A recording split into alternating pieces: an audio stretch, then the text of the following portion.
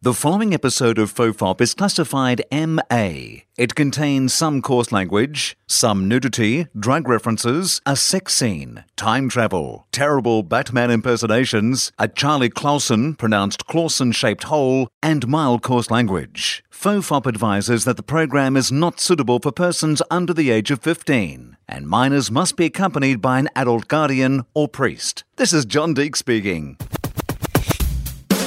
Everyone relax. This is FOFOP.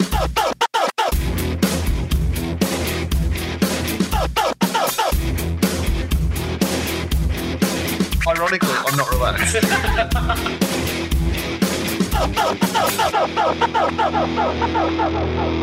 Hello and welcome to FOFOP. I'm Will Anderson. Returning guest Charlie Clausen, Graham Elwood is here. Hello. Hello. It's good to have you here, mate. Thanks for having me, dude. You're on the podcast rounds. You're a podcast slut.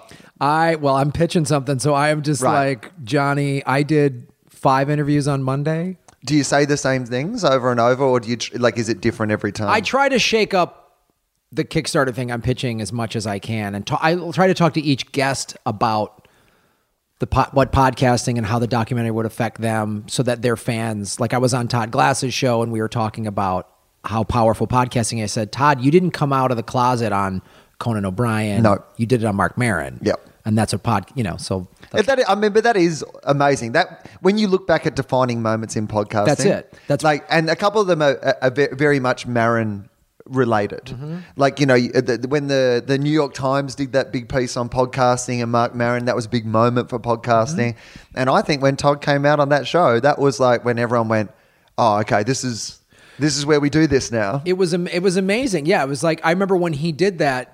I'm on the road a lot with Doug Benson, and Doug goes, "Man, I wish you would have come out on my show." And I was like, "Oh wow, we're fighting for guys to come out." Although it'd be a much weirder place to drop it just in an episode of Doug Loves Movies. Yeah. I can name that in 2 names. Yeah. Oh, by the way, I'm gay. Leonard Maltin out of the closet would be a new game. All right. So why don't we start with just talking about the podcast and the Kickstarter? Because, I mean, it is something that I am fascinated in. So explain for people who, imagine that people who are listening to this have no idea what you're talking about. Okay. And explain it from the start. A podcast is a digital radio show. I mean, you know what you're listening to right now? No, yeah. I know what you mean. No, but you know what? Like, that is the first thing that you're trying to deal with, I think, which is the idea that there are still, particularly in Australia, like, because in America, only a small percentage of people know what a podcast is. But by comparison, in Australia, it's a much, much smaller percentage. Really? We're probably 4 or 5 years behind in the development of where podcasts are, in Australia to where they are here. Right. And even here, there's probably 80% of the population doesn't know what it is. Right, yeah. How do I get it into my... Oh, what channel is it on? Yeah, do I have to rub my iPod on my... What do I rub it on? I don't understand how this works. What time does it come on? Whenever you want it to. Okay, but then what channel? Like, I hear that conversation. So anyway... And it's hard to say to people, you know how you listen to the radio... But like you have to listen through it for hours to get to that one interesting conversation you like. You know, this old outdated model of like, you will listen to a radio show because on Friday that entertainment guy comes on who you think is hilarious. And you will sit through ads and music you don't like, traffic, and conversations about things that you don't like just to get to that. We're basically saying to people, oh, no, you can just go out and find that thing that you like. And talk about it. And then if you like entertainment guy and you like a sport guy and you like a movies, then just... Go get them. Make it up yourself. Like you make up all your... Right. And you just put them in your phone or your iPod or whatever and you carry that around with you. And listen to it whenever you want. Yeah. And I think so that's one of the things that the idea for the documentary came from Chris Mancini, my co-host on Comedy Film Nerds, which is a show you've been on. Yes, and Chris will be on this show next week, which is awesome. Good. Nice. We're tag teaming you for promo. Right. I was like, Chris, run, go get everybody. And so we, helped put together with Dave Anthony and Andy Wood the LA Podcast Festival, which you guys did this past October, which was awesome. I was on it. I loved it. And we had a camera crew getting interviews with everybody just for promo for the festival. And we got these interviews with a lot of podcasters and fans. And we started hearing all this really cool stuff, like your interview, which is, you talk about saying, hey, I'm from Australia. Most of these American fans don't even know who I am. And yet you had 100-some people packed into that room because they'd heard you on Walking the Room and on Comedy Film Nerds or wherever else. And what that meant to you, as a guy who's established himself, very nice career in Australia and kind of starting over a little bit here, and how cool that was that all these fans are discovering you for the first time in this very different way. Like, who's this Will Anderson guy? And just like, no, this guy's fucking awesome. You got to check him out. But not only that, like they're coming to the table, sometimes like, I've done Chelsea Handler's show like 6 times, right? If someone came to my show based on seeing me like tell jokes about Macaulay Culkin or Kim Kardashian, they would come to the show and they'd be like, this is not really right. Like, I'm not like that. I don't talk about those things in my acts. Whereas I think if people come from the podcast, they're invested in you, right? And they've got more of a sense of you as a complete person. And then on stage, you can talk about whatever you want because they'll go anywhere with you. Right. And I think that's kind of what, we were getting all these interviews and Mark Maron talking about, he says he's there on the couch with Paul Gilmartin and, Paul Gilmartin says, it's the most empowering thing I've done. And Paul is a guy who hosted on TBS for years and he had this steady gig and we always joked about that was his first audition. Why don't you take a second one? Right. Like that was always like, and then Mark Maron talking about how he likes doing stand-up, but he's more authentic when he's podcasting. Which I think for stand-ups in particular can be a little bit confronting because I think we always believed, whether it's true or not, whether it's like a self-mythology that we, impose upon ourselves to justify what it is we do. But there is this kind of myth or whatever it is, or maybe a truth, that like comedians are modern-day philosophers and they have the capacity on stage to say things that, other people in society can't say. I constantly go back to the idea of the Joker in the King's Court. The only person who was allowed to make fun of the king was the Joker. And as long as that person was funny, then they were allowed to live, right? But these days, I've learned recently, Dave Anthony and I did a podcast, an unexpected podcast that people can listen to if they'd like, called An Unexpectedly Serious Conversation that we put out not long ago. We ended up talking about for an hour a guy I knew who was a friend of mine who had downloaded child pornography and went to prison. Man.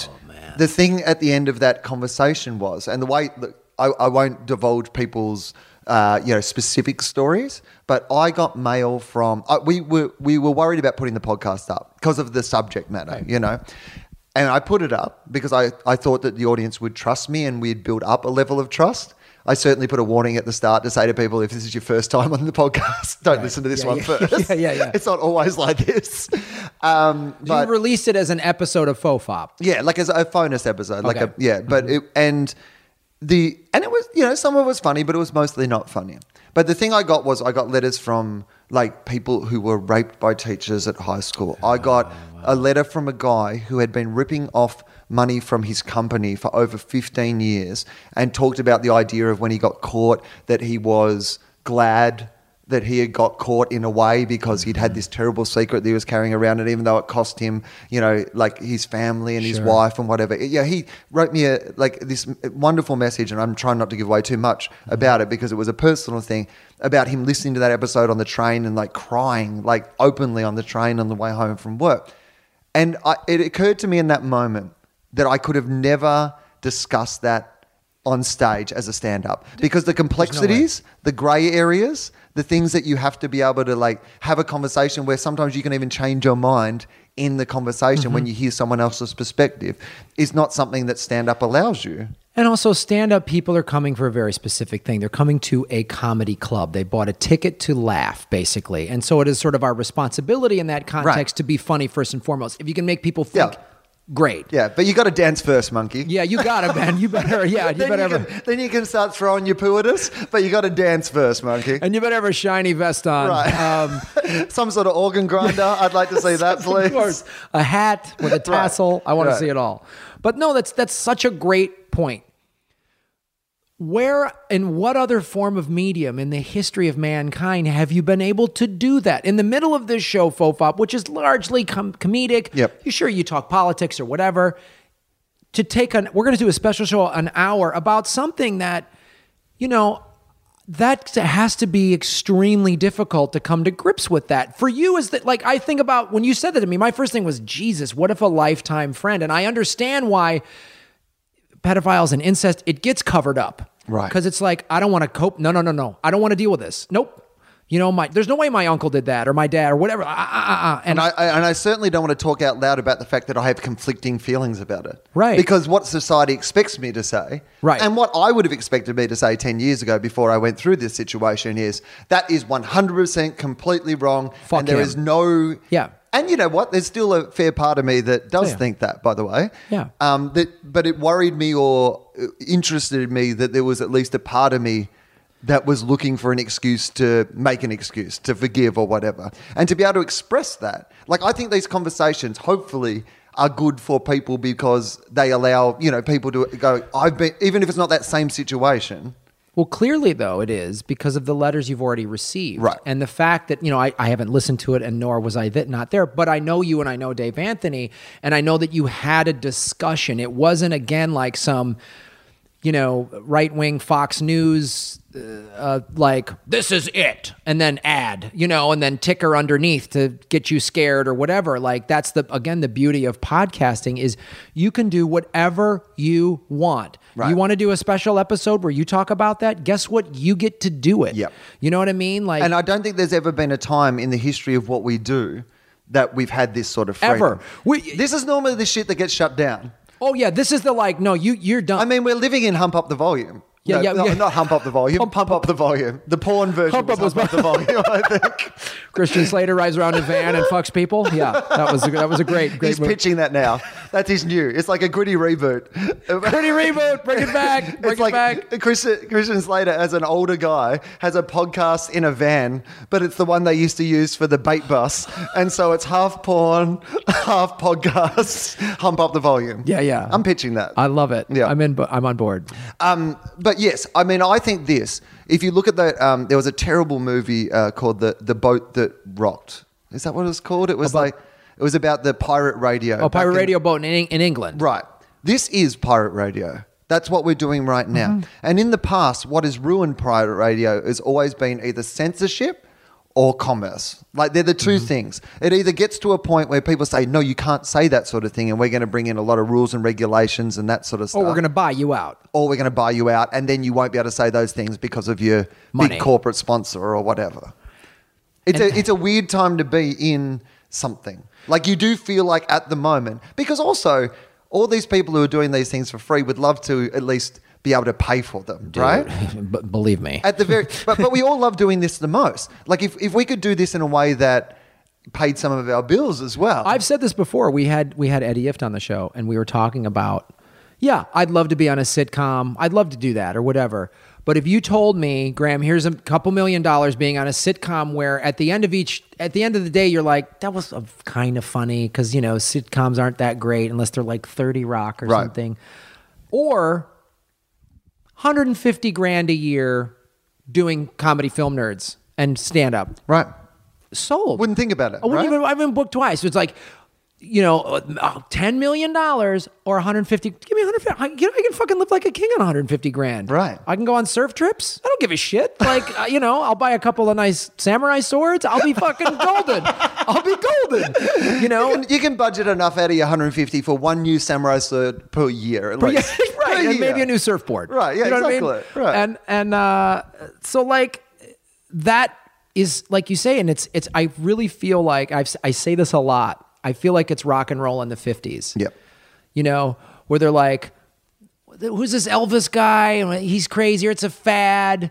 And no one can even imagine in the 50s that there would be these stadium shows and U2 and lasers and whatever else. You know what I mean? Like, and I really feel like that's where we're at. And I mean, the thing that I say is punk rock, because it feels like punk rock. It feels homemade. You know, it feels like it's shaking up the system. People are saying things that people weren't saying when things have got safe. You know, I think that podcasting, as we know it, is very much a reaction to how safe, like radio in particular, got. Like, radio became terrible. Right. Like if there was good radio still, then people wouldn't necessarily, Right. like podcasts might not have needed to happen. But because radio became so safe and so commercial and so Even the formulaic. music that they play Right. is like, we have to play these 9 songs because the label paid for it or whatever. And it's just like, you know, and of course there's like ESPN and these big, they do a lot of podcasts. Right. And they've got big sponsors like Subway and Coca-Cola and all that shit.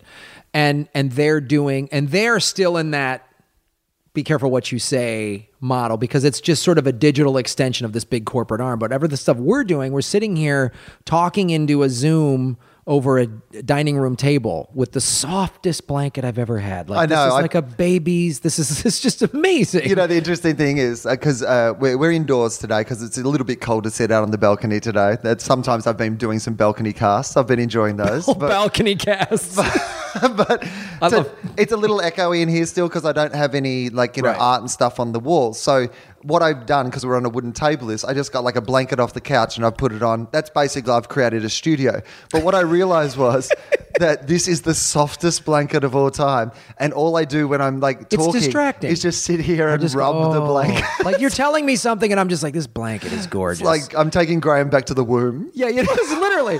You could be like, Graham, I've been in a time machine here winning lottery numbers. I'd be like, soft blanket, soft, gorgeous blanket. So podcasting. Before we get to this is all part of the conversation we're having.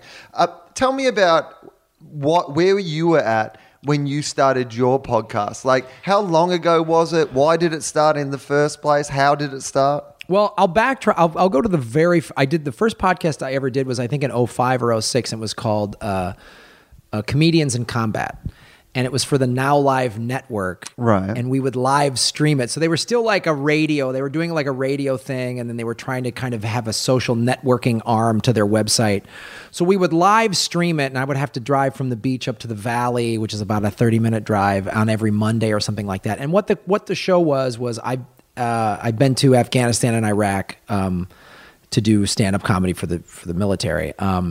And I would have other... I'm glad you put for the military. For the military. Yeah. For the enemy. Yeah. Look, I was taking whatever gigs I could get at that stage. We all got to work. You know what I mean? The Taliban Funny Bone outside of Kabul. It's a good club. For the enemy. Did you play I wanted to do Hilarities. I couldn't quite get it out. Hilarities. Yeah. I did that. That's outside of Jalalabad. Yeah. Good gig. But so, yeah. Hala would have been better. That's there it is. WillAnderson.com, ladies and gentlemen.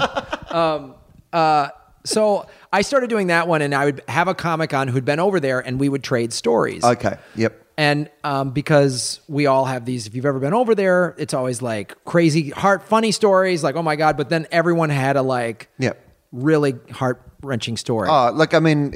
People have heard Tom Gleason and Justin Hamilton and people like that come on this podcast and talk about their experiences entertaining the troops. Like, it's clearly something that, changes your life in so many different ways. It changes you forever. Like, if you don't want to change fundamentally as a person, don't go on one of those tours, because it will. I'd love to talk to Justin about it. So that's what the show was. I didn't get it at the time. I was like, why am I doing a radio show for free? I'm not getting paid. I'm like, this is such a hassle. Facebook, obviously, it wasn't even I don't even think MySpace had really come onto the scene yet. Right. You know what I mean? So I didn't get any of that. And I was like, I wanted to make that into a TV show, and even shot like a pilot for it. And so that sort of ended. 06, I think I stopped doing that. Maybe, 07, I was still doing it in 07 because I went to Iraq with Scott Kennedy, who's a guy who went over there 50 sometimes and passed away last year. He's a great dude. And we did like a live one on Thanksgiving Day, like a live stream thing, which was kind of a cool thing. But again, podcasting hadn't taken off. And so I was kind of like, and right around 07 is when Chris Mancini and myself, Chris said, let's start this website. Comedy Film Nerd started as a website with movie reviews, funny movie reviews written by comedians, and an online store. And so then 07 is when all this, like, Never Not Funny and all those shows started popping up. And so they would have Chris and I on to talk movies. And Doug Loves Movies at the UCB. And so we were the comedy filmers, and everyone kept going, why don't you guys just do a podcast? And Right. Chris and I were like, well, I don't know. Blah, blah. And then finally, I had a voiceover agent at the time, and we launched Comedy Film Nerds in April of 2008 as a website. And 2008 is when I started going back on the road hard. And I also got a voiceover agent at that time. And my voiceover agent was like, here's a snowball microphone, and was showing me how to, I'm not very technically proficient, but how to record voiceover auditions on the road. Right. Where I would literally be in a hotel room, put a blanket over my head, and I would record an MP3 of like, hey, all right, Graham Elwood, host voice, like 300 episodes of game shows. So that's what I would do, and I would email those MP3s in. And so I finally said to Chris, I go, Chris, I know how to do this. Right. Let's just do it. So we literally just put the snowball on the table in Chris's garage and started talking. And our first episode was like 15 minutes. The sound quality blows. Then we were like, maybe we should have a guest on. I think we had Jackie Cation or Mike Schmidt. And we just started talking movies, and it kind of blew up from there. And now it's like a focal point of the company. Right. And we love doing it. It's the place where people are most likely to A, find you first, but B, you can, like, the time to result, like, I think is really good as well. Like, you can create an hour in an hour. Yeah. Which, even with the website or whatever, to create an hour of content for people would take you probably 1,000 hours. Yeah, I mean, yeah. If you were literally going to create enough stuff that people could amuse themselves for an hour on a website, like, that is hundreds or thousands of hours of work to make that work. Whereas in a podcast, I mean, yes, there's like editing and putting it up and promoting it and all those sort of things. But literally from a point of view of being creative to what you get at the end result, you can talk for an hour and have an hour show at the end of it. And that, because most of our episodes are very timely in terms of we talk about movies that just came out. We record and release on Tuesdays, and we talk about movies that are coming out this coming weekend. We rarely edit. I mean, we've done over 200 episodes, and I think I've edited maybe 9 of them. Yeah. Because we record, and it goes up an hour later because we want it to be timely. Obviously, we've done live shows and special shows and shit like that, but we really started, and we kind of found this rhythm of what it is. But then even within that, Chris and I always say to each other, we can do whatever we want. Right. Like the spoiler rep that you were on. You did a Pacific Rim spoiler episode with us, which was golden. We almost lost it. I know, I remember that. Then recovered it. Oh my God. That was like a whole drama around that. And this is another great thing about podcasting. A fan fixed it for me. I sent the fan the file. Guy put it together and saved the episode. I think I mentioned this on the live episode that we did together, but at the podcast festival. But I've not only had that, I had a fan take one that I'd posted and thought was fine offline, re-edit it, send it back to me, and then I put it up. See, that is what I love about it. Right. Like, I love that fan interaction and what it means to the fans. And to come back full circle to the whole Kickstarter thing that we're doing is, you, I'm sure, have gotten, not just from the episode with Dave Anthony, that special episode, but just in general, I'm sure you've heard, hey, your, FOFOP got me through this tough event, whatever, chemo, or just that's tough job. I got a shitty job. So and that in itself, like, it doesn't have to be, it got me through chemo. Right. That's the thing is, like, someone says, you know what, I work in data entry and I'm sitting there like for, 7 or 8 hours a day, and that gets me through it. And you think, well, what better gift to give anyone than making your shitty day a happy day? Like, at the end of the day, that's really what we're doing. And, as people who aren't doctors or who aren't, people who are contributing what you consider those big things to the world. If you can make a dude who got to work a bit grumpy happier when he leaves work, he goes home, he sees his wife, his girlfriend, he's whatever, he's happier to them because he didn't have like shitty 7, he doesn't come home and take out the resentment of those 8 shitty hours at that shitty job on the people at home because he's actually looking forward to doing something. So that's the first bit. The second thing is, so when we first did this podcast, when it was TOFOP and Charlie and I hosted it, when he had to leave, I just never imagined that I would keep doing a podcast, because the only reason we did it was an excuse for us to catch up. We literally started it so that at least once per week we would get together and have a conversation. And it was so true because since we haven't been doing the podcast, we talk about Twatty. Yeah. But no, I see more of my friends catching up, either having them on Comedy Film Nerds or going on their shows. Right. So, but when it finished, the only reason I started the new podcast, I think eventually I probably would have anyway, but the only reason I did it at the time was when it finished was the first time I understood how important that podcast had been to people. Because up until that point, it was just me and Charlie getting together, having some beers and talking about Batman. I didn't realize that... That sounds awesome. I just didn't understand that like there was people out there who did listen to it when they were in hospital, or did listen to it when they were going through their exams, or did listen to it when they were like 15 and lonely and didn't think that anybody else was into the same things they were into, and heard these people talking about or these just things. Live like how many people, I'm sure you get it, like I live in some small town in the middle of nowhere and you got me through it. Or, you know, we just got an email from a fan. I was just doing the Sklar Brothers and they were like, we had a fan in China saying, this is the only English I get to hear. The TV, it's all in Chinese, obviously. So this is the only English interaction I get as an American living in China is listening to Sklarbro.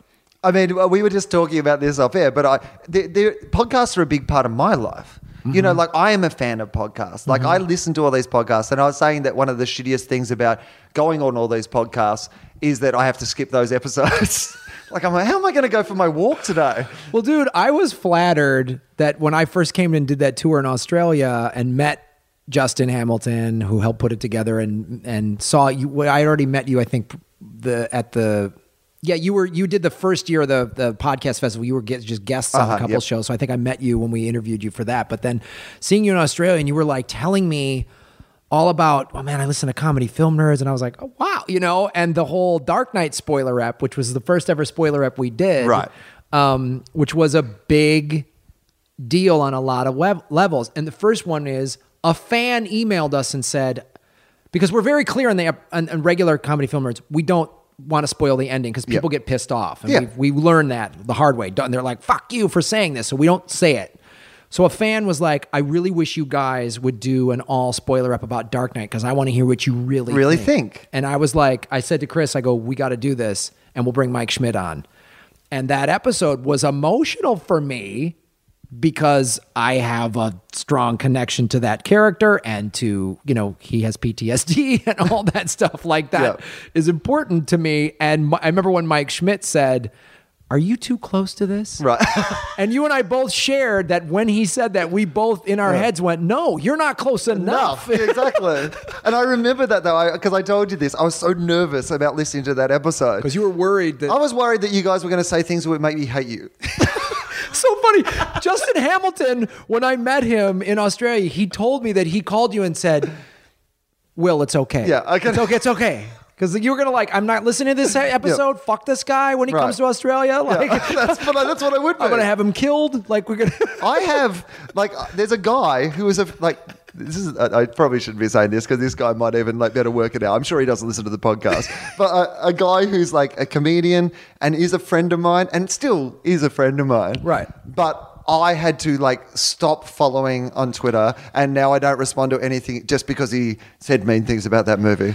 I was just like, I'm sorry, but that has actually ruined how close we are. Like, you're allowed to have your own opinions. I just don't want to fucking hear your stupid opinions. I had Pete. We had Pete Holmes on the show. We did a live Film Nerds at the Limestone Comedy Festival. Pete Holmes, I think, is fucking hilarious. Very, very funny. He's got a whole funny 10 minutes about making fun of The Dark Knight. Yes, I remember that. Yeah. He had those tweets and all all those stuff. My comedian side of me acknowledges these are funny. Right. These make sense. No, yep. But I just said to him, you're never going to change my mind. Right. It'd be like, it'd be somebody coming up to me going, Graham, you know, surfing, there's sharks, the water in LA is dirty, you could hurt yourself. I'd be like, that's great. I'm going to go surfing. Right. Like, I'm never... Dark Knight Rises is a perfect movie. I've heard all of your arguments from the world out there. Don't care. I don't care. Give a shit. Because here's what I felt at the end of it. Complete. Yeah. I was like, thank you. You made a movie for me. You made 3 fucking awesome movies. You ended it perfectly. But you know what he ended it for? It was like the podcast of movies. Because he was like, fuck you. I'm making this for the people who love this. Yes. And this is what they want from this final movie, right? Yeah. Because all I've got from people who really loved... Like, I'll give you an example. So, last episode of Lost, it divides people. Yes. Like people who loved that show feel betrayed by that last episode. Some people, I'm like, one of those people. right? So some people like Justin have our Dark Knight Rises attitude to the last episode of Lost, which is that everything about that show is perfect, and he doesn't want to hear anything that it's like. And I'm probably somewhere in between the two of you. I fluctuate a little bit. Like the first time I watched it, I did feel a little let down. Since I've kind of tried to revisit it through the idea of going, I loved that show so much that I'm going to kind of embrace. It's their story to tell. It's not my fucking story, and they can tell it however they want to tell it. It's where this is my issue with that. Well, that sentiment Let's right get there. into that. That's my sentiment right there. All right, my issue good. with that is, and maybe this is residual abuse. I feel like they said, fuck you to the fans. We're going to do whatever we want. Not Christopher Nolan said, no. Fuck you, passive fans. Right. This is for the diehards. I feel like the Lost guys early on, the first season, people were like, are they already dead? And they were like, oh no, they're not already dead. And then they're flim-flammy.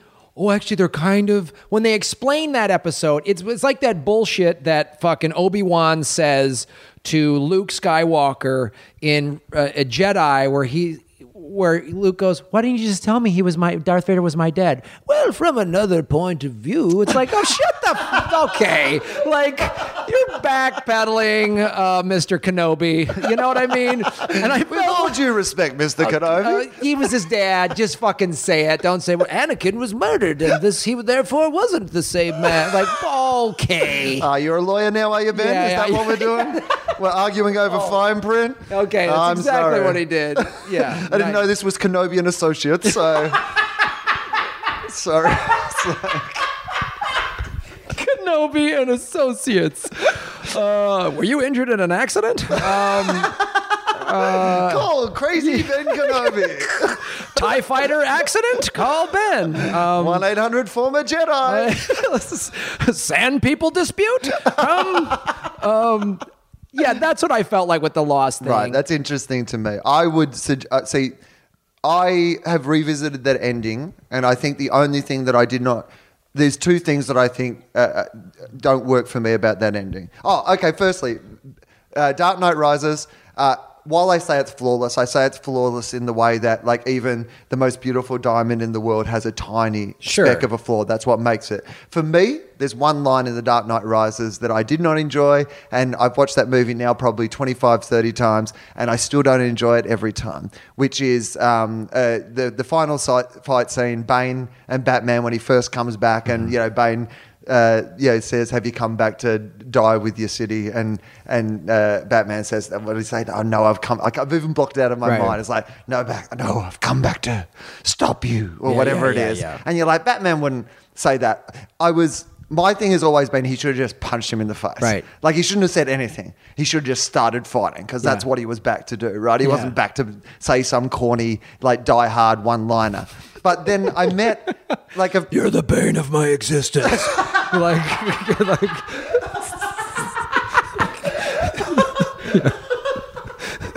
yeah, really ramp it Just up. horrible. Just fight. I see what you're saying. But when I was in Denver, I had breakfast with a guy who listens to the podcast. He reached out to me and I was like, do you want to get together and have breakfast? And I was like, yeah, that'd be cool. We went and had breakfast.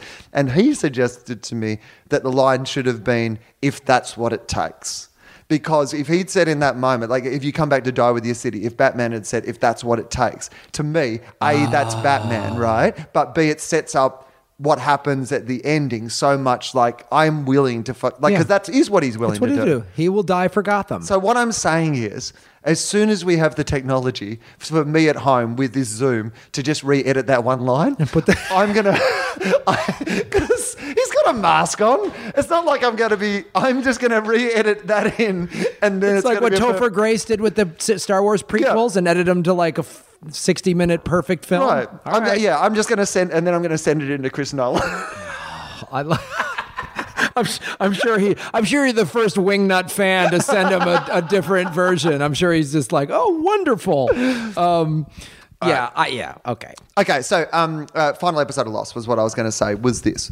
I think that the network fucked them a little bit, which is with the aeroplane footage on the beach over the ending credits. I think that confused a lot of people that they had been dead the whole time, right? Which they weren't. They were they all died in their own time. As they say in the show, everything that happened, happened. Everything that you saw happen on the island actually happened. Whatever that Series 6 or Series 7 thing, that last thing, that alternate world was some sort of, whatever you want to call it, holding place where they would all meet each other when they died naturally one by one. Right. So I think it led to a misinterpretation of the way they shot it, and that last bit, some people were just like, oh, they were dead the whole time. Yeah, and that does reek of the network going, well, we need to explain this, or, you know. And I don't think it was, so I think that there's a part of me that it's tried to, embrace that and get, let them tell the story that they wanted to tell. You know, I hear that, and I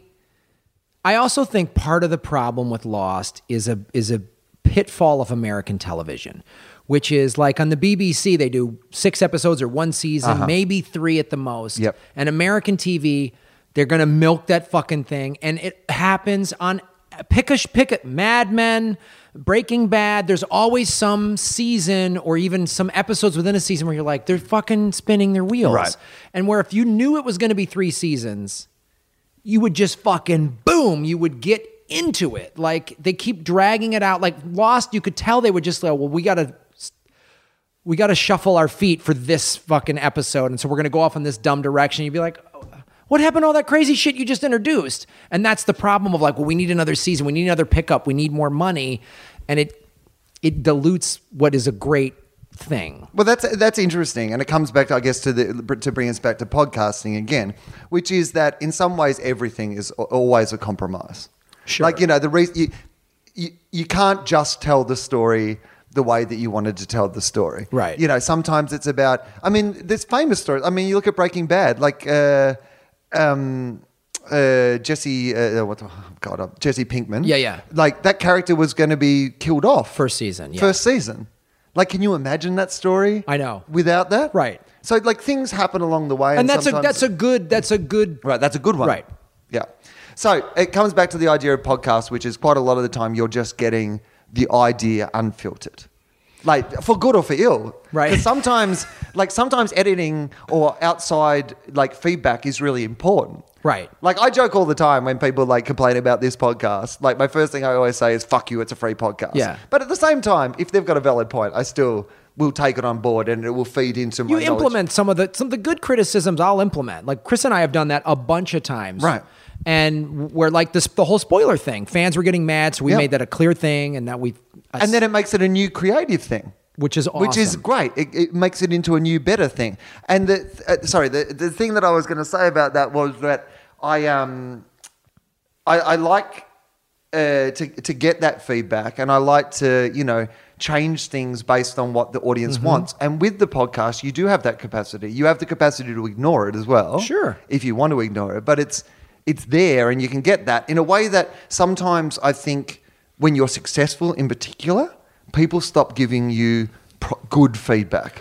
Like, you look at Judd Apatow, like what I loved about Judd Apatow movies when they first came out was they didn't have that hour of stuff they now let him leave in because he's a big star director and he can put whatever he wants in there. That's the single greatest killer of good comedy is getting crazy successful. Right. And everybody telling, oh, that's great. You need somebody to go, no, dude, that joke sucks. Or someone already did that joke. Yep. Or maybe that joke will be better if you cut out the other 3 times you make exactly that same joke. Yeah. You're making that joke over. It's like Anchorman 2. I felt the same thing. I saw Anchorman 2 and I went, oh, this is, nobody told them no. There's no pressure from any of it. They already got the money from Dodge and all those other places, So there were funny moments in Anchorman 2, but I was like, right, this is Adam McKay just doing whatever, and him and Will Ferrell doing whatever they want. Yeah. And not one person is in there, at least, because you know what? Sometimes when you have to fight for a joke, it makes it a better joke as well. Right. When you have to fight for a joke, or you get resistance from somewhere, and somebody says, or how about this or that? And when no one is saying that, because part of it, what happens is it becomes in your own personal financial interest to not argue. Right. When you're underling or whatever. And that you see that happen with very funny comedians that get sitcoms or whatever. And you're like, come on, man, I've seen this dude's act. He's fucking on fire. Why are we watching this sort of watered down? I always think that to me, what makes Seinfeld like what made Seinfeld so great and what means that I can still watch an episode of Seinfeld and still find it good. And I don't have any knowledge of this. This is just me guessing. But I think it would have to do with the relationship between Larry David and Jerry Seinfeld. Yeah. Because I think in a different world, without Larry David, Seinfeld, that could have become a very bland and boring. Of course. You know, I feel like he always had Larry... Worst come to worst, he always had Larry David thinking something was a stupid idea. Yeah. Or Larry David going, we have to do... You know, like... And I think that relationship, having that person in your corner to be able to tell you when you're being shit, is as valuable as someone who's going to tell you you're fantastic, or more valuable. Because even as you like performing live, if you sometimes go on stage, you've seen people who are very famous or whatever, and they perform, and they can. Like you can say, the audience will just let you say and do anything, which in some ways is freeing as an artist. Like, oh, this is my fans. They love whatever I do. And they let me go wherever I want to go. Which is fantastic. And you can find great things in that. You can, oh my God, I never would have found that tag because I never would have gone there. Right. But then you also can just like... Yeah. You can just, spin your wheels basically, or you can just juggle and they're like, oh my God, it's brilliant. He's the most amazing juggler I've ever. It's like, no, he's just fucking juggling, dude. It's funny. We were talking about this off air, but I'm happy to talk about it on air, which is that I did Doug Loves Movies last night at UCB. And we were talking about the idea that I didn't feel like I had done a particularly good job myself, but I felt like the show had been fantastic. Like, it was a good show. And I felt like that me trying to, if I had let my ego take over and just gone, no, I want to be part of this fantastic, that I would have made the show worse. Well, I might have. I might have pulled it off, and then but there was a big chance that I was just going to be like, no, they're already having a good time. You have to be aware of your space and aware of who you are and aware of what your role is. And those things are still important. It's still important to remember that you're part of a team and that you're part of a show and that you're part of a night.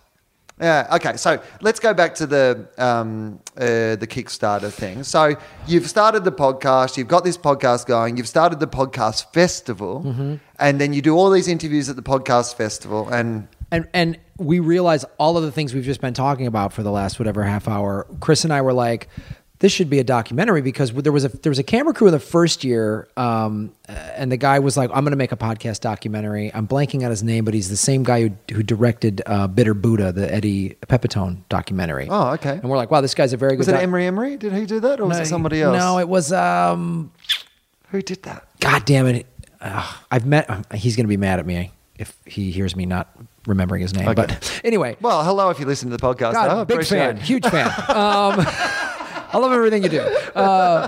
So we were like, wow, this is the great guy to make this documentary. That fell apart. The podcasting documentary fell apart.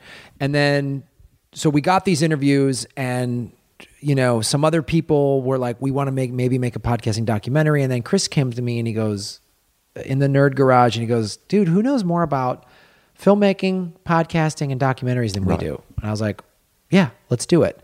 And so, this is interesting too, by the way, because that's your perfect storm theory. Like it's your, if you want to go the Malcolm Gladwell way or whatever, but it's about being in the right place at the right time with the right amount of skills. Like, you guys are genuinely, like when you started a podcast, you didn't think we're going to do a podcast documentary. When you started a festival, we didn't think any of that. When you started being interested in film and learning film skills, and you didn't think, one day we will start a podcast and we'll be able to make a documentary about like all these things have come together. But you're absolutely right. No one understands the world better, is at the heart of the world, through the festival and that sort of thing.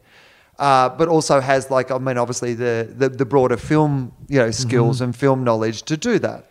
So you guys, but it must have been a big thing to then, because it's fine to think that. It's fine to have that conversation. It's much more ballsy to then go, we want to actually do this. We're going to put our hand up and say, we want to do this. And Chris and I have been talking a lot about that, because it's all eyes on us. If this thing doesn't fund, it's like, Chris and Graham couldn't pull it off, and if it does fund, then it's all on us. Yeah. But I think nobody got into show business to play it safe. At least I didn't. It's every morning you get up and you roll the dice. So we were just like, the first year of the podcast festival was funded by Kickstarter. And some people were like, because we need $135,000 to do this movie. And some people were like, wow, that's a lot. Why don't you just go 40 or 50? And we're like, well, 40 wouldn't get it done. We can't do it. Right. And I can't take time off the road unless I'm getting paid. Right. And I did a documentary, Afghanistan, where we only had a handful, $30,000, and it took me 3.5 fucking years and almost killed me. Yeah. And so podcast might be over by the time you finish. Yeah. Maybe the government will shut it down, you can put it on the History Channel. Yeah. There was this great moment. I made a podcast about. And it faded. It was like CB radios. They're over. People have probably just been downloading shit into their heads by the time you finish. Exactly. Like, who gives everyone will have the chip in their arm. Beep, boop, beep. Right. So, Yeah, good luck with your podcast documentary, mate. We can now download porn into our heads. Yeah, I can touch a book and know every word in it. Yeah. Like, because I just scan it with the fucking laser in my palm. So we were like, let's do this. And we realized that podcasting is the reason, like you said, Chris and I, every podcaster has probably had a day where they went, why am I doing this? Right. You get an email, you go to a live show, somebody comes up. Like when I, again, did that little tour in Australia, I was doing bar gigs, and I was some little bar outside of suburban Adelaide or some shit, and there was a couple of film nerd fans. Right. And I was like, I'm on the other side of the planet. No, but when I'm on the road here, Right. I'm in places that I have never been before. Right. And I'm looking out in the audience and seeing people in like TOFOP t-shirts or whatever. But then I talk to them after the show, and some of them have driven like 7 or 8 hours to get to the nearest place I was going that was near them. That's what they will do. That's what they would do. It's amazing. Yeah. I mean, I've heard that, well, we drove 3 hours. Like Chris and I did a show in Barstow, which is in the middle of the desert. It's halfway between LA and Vegas. Mm-hmm. It's strip malls and meth, right. Like there's nothing there. And you can stay up all day to see nothing. Yeah, exactly. There's like there's nothing. It's the one place where you want to be awake 24 hours a day. You are driving across, it's like driving across the Outback. Right. It's fucking, there's nothing there. And people were like, we drove 3 hours to that town. Right. Like we live more out of the way than the middle of nowhere to see Chris and I do stand up in the back of a Mexican restaurant. Yeah. And it was fucking packed. And so we want that connection. What the movie, a big part of the $135,000 is we want to travel around and interview. Like I want to see the guy in the middle of nowhere who listens to this on his tractor or whatever. Yeah. And if we hit we have some stretch goals. If we get like 20 grand over the 135, we want to go to Australia. I want to interview some dude that's wherever, riding a train in Melbourne or out in the middle of fucking nowhere saying, I listen to Doug Loves Movies in the fucking Outback. And I want to show that I almost envision like a split screen of like Mark Maron in his garage and then some dude in the middle of nowhere listening to that episode. There's an interesting advertisement on the television here at the moment. I think it's for one of the American car companies. And it's about great things coming out of garages. I don't know if you've seen that ad, but it's like, Google started in a garage, Apple started in a garage, and the Ramones started in a garage. There's great things that can come out of American garages, and then it's whatever car company that it is. But that's the thing, is like it's literally people making, like Mark Maron makes the most like popular comedy podcast in the world in his garage. In his garage. I mean, Jimmy Pardo, they've moved, but he used to do it above a 7-Eleven. I did the show that. there. You did the gig, and you'd go and you'd walk past a homeless dude, and you'd grab him. You felt like you were going to get murdered. Yeah, you're going to get shanked. You had to go up to like a weird balcony where you're like, I don't even know where the door is here. Yeah, this is like dark staircase where you're like, oh, this is where someone died. Right. Like you can smell death, and urine. And, like we do ours in Chris's garage. Right. And all these shows happened out of nowhere, and part of it obviously is the technology. And so we want to show that. I want to show the connection to the fan. We had a fan in Japan after the tsunami and earthquake hit, and her name is Sanai Narita, and she's a huge comedy film nerd fan, and we've always joked her name is Sandy, like we mispronounce her name, and she lives in Hong Kong, Tokyo. We just act like dumb Americans that don't know where anything is, and we call her Big Fan Japan. when that hit, all of our fans on Twitter were asking her on Twitter, "Are you okay?" Right. And it was like, Chris and I were like, in the middle of this awful event, this little community of... No, it's a community. Of film nerds, we're all looking out for each other. That's one of the reasons we started the festival. I was like, I want all these people in one room. I want to have a fucking slumber party with these people. I mean, it's the podcast festival. Like the first year, I said to people afterwards, I said, I've been to some of the biggest festivals around the world, both comedy, but also as to music festivals and stuff. Like, it's something that I like to do for fun. And I'd never felt more of a vibe than I did that first year at that festival, because you'd brought together a group of people. I mean, it's a weird idea. You're essentially bringing together a group of people who consume the thing they do individually. Like it's a bunch of agoraphobes. Right. You know what I mean? You did need the double-sized room because no one would sit next to each other. Yeah. Everyone needed like a gap in between personal space issues. but they all love... They all have this one thing in common, even though they might not have anything else in common. But secondly, it's still at a point where people love podcasts. Mm-hmm. Like, as in somebody was asking me, we were lucky enough that FOFOP, iTunes Australia called FOFOP, that named their number one podcast of 2013. And I was being interviewed about that by, a journalist who wanted to write a story about it. And she said, how does it feel to have beaten these other podcasts? And I said, this is the one area of my life where that's not what it feels like. We're all in this together. And people who like podcasts. Yeah. Because they're not up against each other. It's not like your and mine are both Thursday at 8. Right. And then that's a competition, and then people are making a choice. No, you just load the ones you like on your thing, and you listen to them when you want to listen to them. High tide raises all boats, and and that's one of the things we wanted to do with the festival. Is I always say to the fans, come to the festival, see your favorites, but check out a show you've never heard. And it just happened. I've been a guest on 1 million shows, and I was just on Probably Science with Andy Wood. Great podcast. I love, and Andy helps run the festival. Yep. And Matt Kirshen's a regular on this podcast, so people will know him, and hopefully they've checked out the podcast. He's hilarious. So fucking Jesse's funny. very funny. And a big fan of mine was like, that podcast is great. I just listened to it, Graham, because you were on it. Right. And I'm like, that's what I want. But that is what you want. That's the amount of times where people say that to me. I've been on something, or vice versa, that somebody came to me through hearing me on. Dude, we've picked up Film Nerds has so many fans in Australia now because I've been on this and you've been on ours. Right. It's the coolest fucking thing. And then they're a world that. So I guess this is what I was going to say about the nature of you're asking for a lot of money for this thing.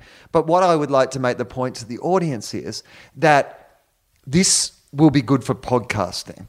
If you like podcasting, if you want to support podcasting, and often with this podcast, I don't really ask too often for people to support things, but I mostly just say, come to my shows. And by the way, still come to my shows. Yeah, absolutely. Donate to Kickstarter and go see and Will also live. Come and see my shows. If you're tossing up between the two, still come and see my show. But if you got some extra cash, I've got to earn my living. Hey, brother, I hear you. But this will be good for podcasting. If you like podcasts and you would like them to continue, the awareness of podcasts is not going to destroy podcasts. The awareness of podcasts is only going to mean, I'm lucky now that I'm not doing the television at home and I'm over here, I have a little bit more time. I've been putting out episodes maybe 2 or 3 a week. When I get them done, I just put them up because I can. Right. If I had the capacity to be able to do 5 a week or whatever, I would do 5 a week. Are you kidding if that's me? what people wanted. Chris and I talk about that all the time. We love when we added the spoiler eps, we wish we had more time to do that every week. Right. We'd love to release it. And that's what, if there's more people listening and if more people know how to get a podcast and access a podcast, then the entire industry grows. Right. And this, sometimes it takes a movie. Sometimes it takes I even look at music docos, things the ones that spring to mind are just of bands that I had never heard of. So you look at things like the Anvil documentary or... That was one of the first movies we reviewed on the website. Right. And it was I had never heard of Anvil. And then it was it's heartbreaking and also beautiful and motivational, that movie. Right. And a band called Death, which was another one that came out recently. Searching for Sugarman. Jesus. I saw that in Adelaide. Right. At a theater in Adelaide. And it was a magical moment, like for me as a comedian, as a filmmaker, like to watch that.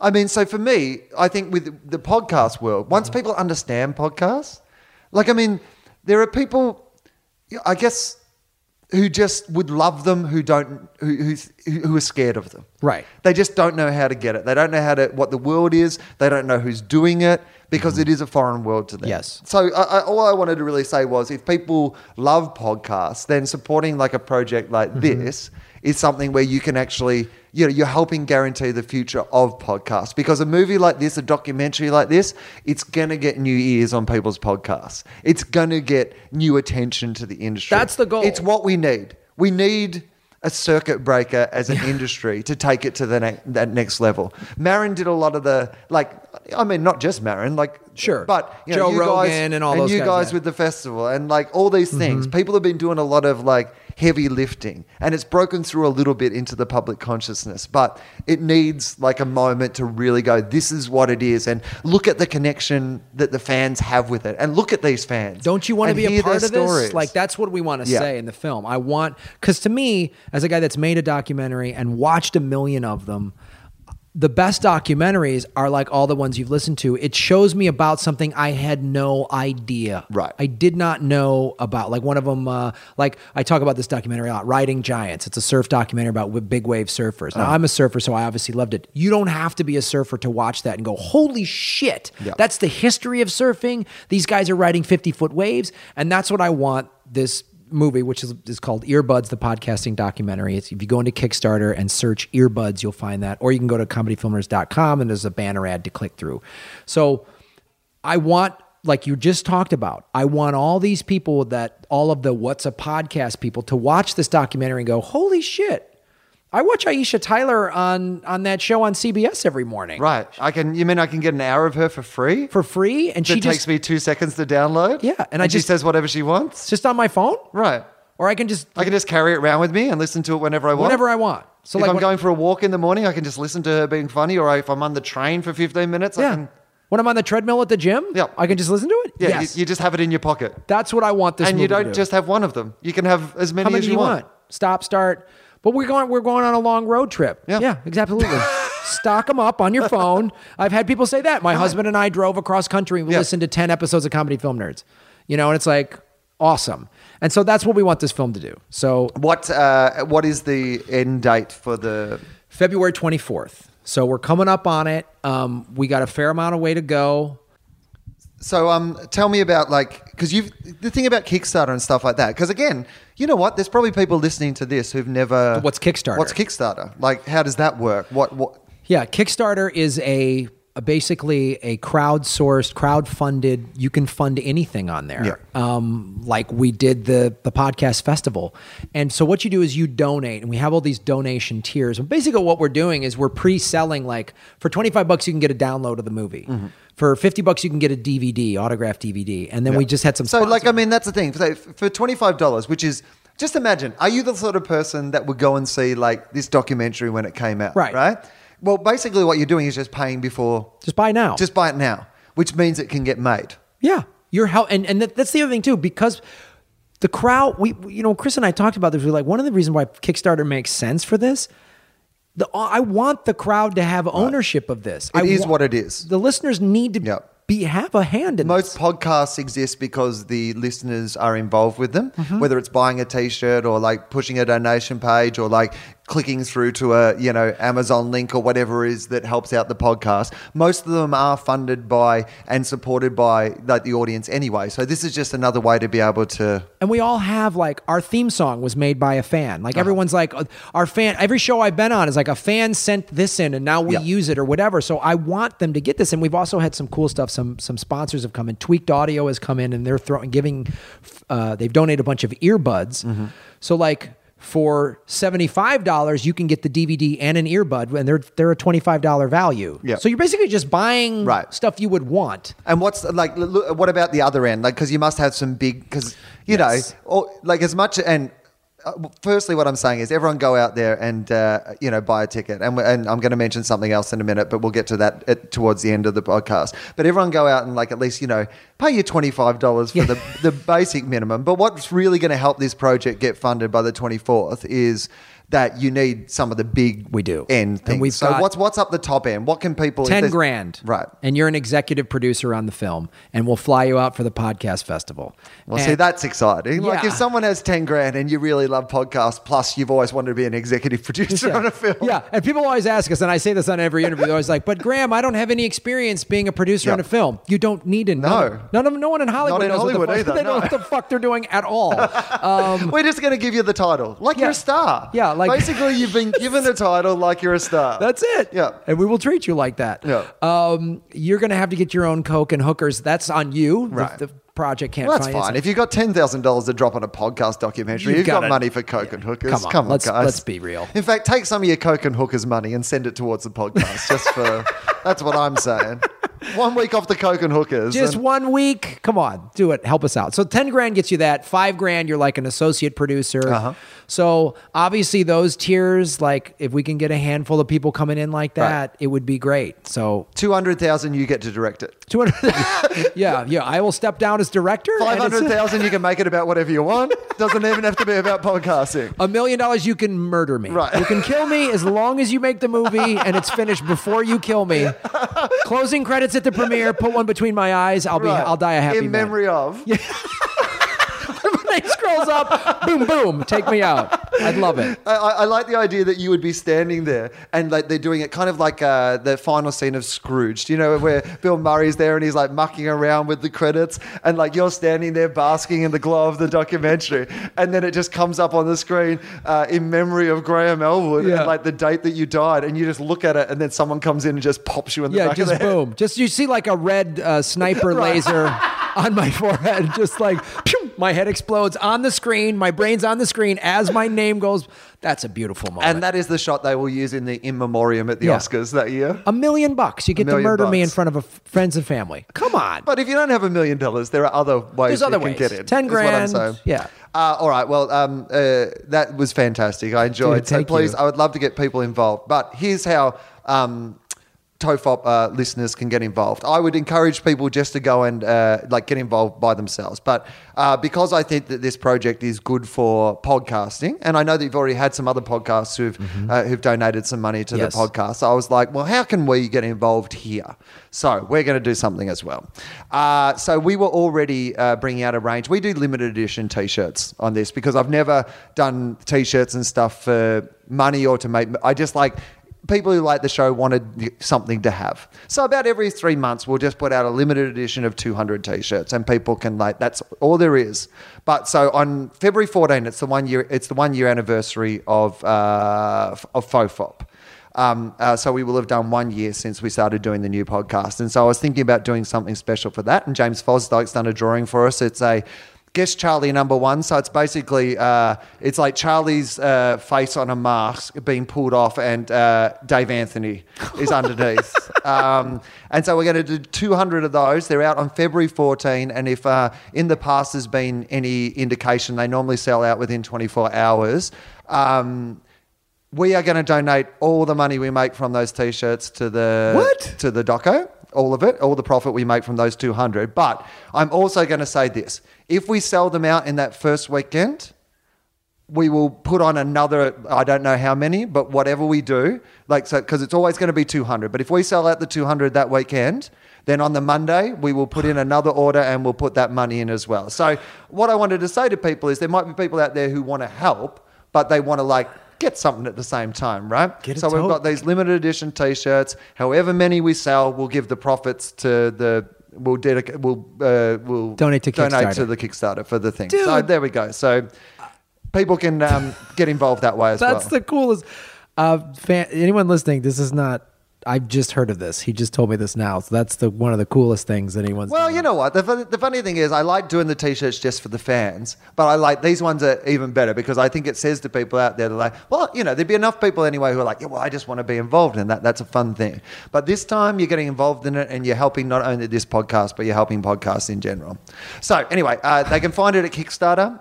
It's called Earbuds, right? Earbuds, a podcasting documentary. Yeah. So, and of course, they can find you, Comedy Film Nerds, your podcast, on pretty much every other podcast this week. If you've listened to a podcast in February, I'm on it. Right. Or Chris. And Chris will be on the show next week, so we'll definitely update all those details and remind people of that as well next week when he's on. You're at Graham Elwood on Twitter, right? Mm-hmm. GrahamElwood.com if you want my tour dates, if you're living in the States or whatever. And, email a club wherever you live if you want me to come headline. That always helps. Does that help, do you think? Yeah, if enough fans do it, some certain club owners are going, hey, man, you got a lot of fans in this city. So I'm talking to you, Sydney and Brisbane. I want to go surfing. I must admit that so Byron Bay is where you need to go. Yeah. You need to play. If anyone's listening in Byron Bay, all right. But I often have people like when I'm promoting my American dates, I'll have some people go, "When are you coming to San Diego?" I'm like, "You have no idea how my career works." Yeah. I don't get to choose where I'm going. I know. I go wherever someone else pulled out. Yeah. When do I get to go to San Diego? When Kevin Pollak has another late-minute thing to do. That's when I get to go to San Diego. But, if you email the club in San Diego, maybe that'll help. I will plug my tour dates. I am in San Francisco this weekend at Sketchfest. Particularly Thursday night, I'm doing a show with Dave Hill. And that's like just a split bill. So if you want to come and see me do half an hour of stand-up, that's the show to go to. But on Friday night, I'm doing, I think, Prompter and Kurt Bruneller's show. And on Saturday, I'm doing Set List, which is an absolutely huge lineup of... show. It's a great show. And Bobcat's on. And Sketchfest is an awesome festival. I've never been. It's a lot of fun. I've never done stand-up in San Fran at all. You'll love it. Yeah, I'm looking forward to it a lot. But if people could come to my show, that would be... Come on out to Will's. That would be fantastic. And my Australian tour is on sale. Adelaide starts really soon, March the 2nd. Willuminati, Brisbane. I'm only there for a week. Those Brisbane shows are really close to selling out. So if you're in Brisbane, I'll get in really quick for that. I'm in Melbourne for the month at the Comedy Theatre this year. And Sydney Comedy Festival, my Chatswood show is already sold out. We've added a second one, but that has to be the last one. And it's not until May, but the Enmore shows are over half sold out already. So if you want to come and see those shows, I think you'd have to get in. Don't wait until May, is my point. Get on it. That's what I would say. But thank you very much for listening, and we'll talk to you again soon.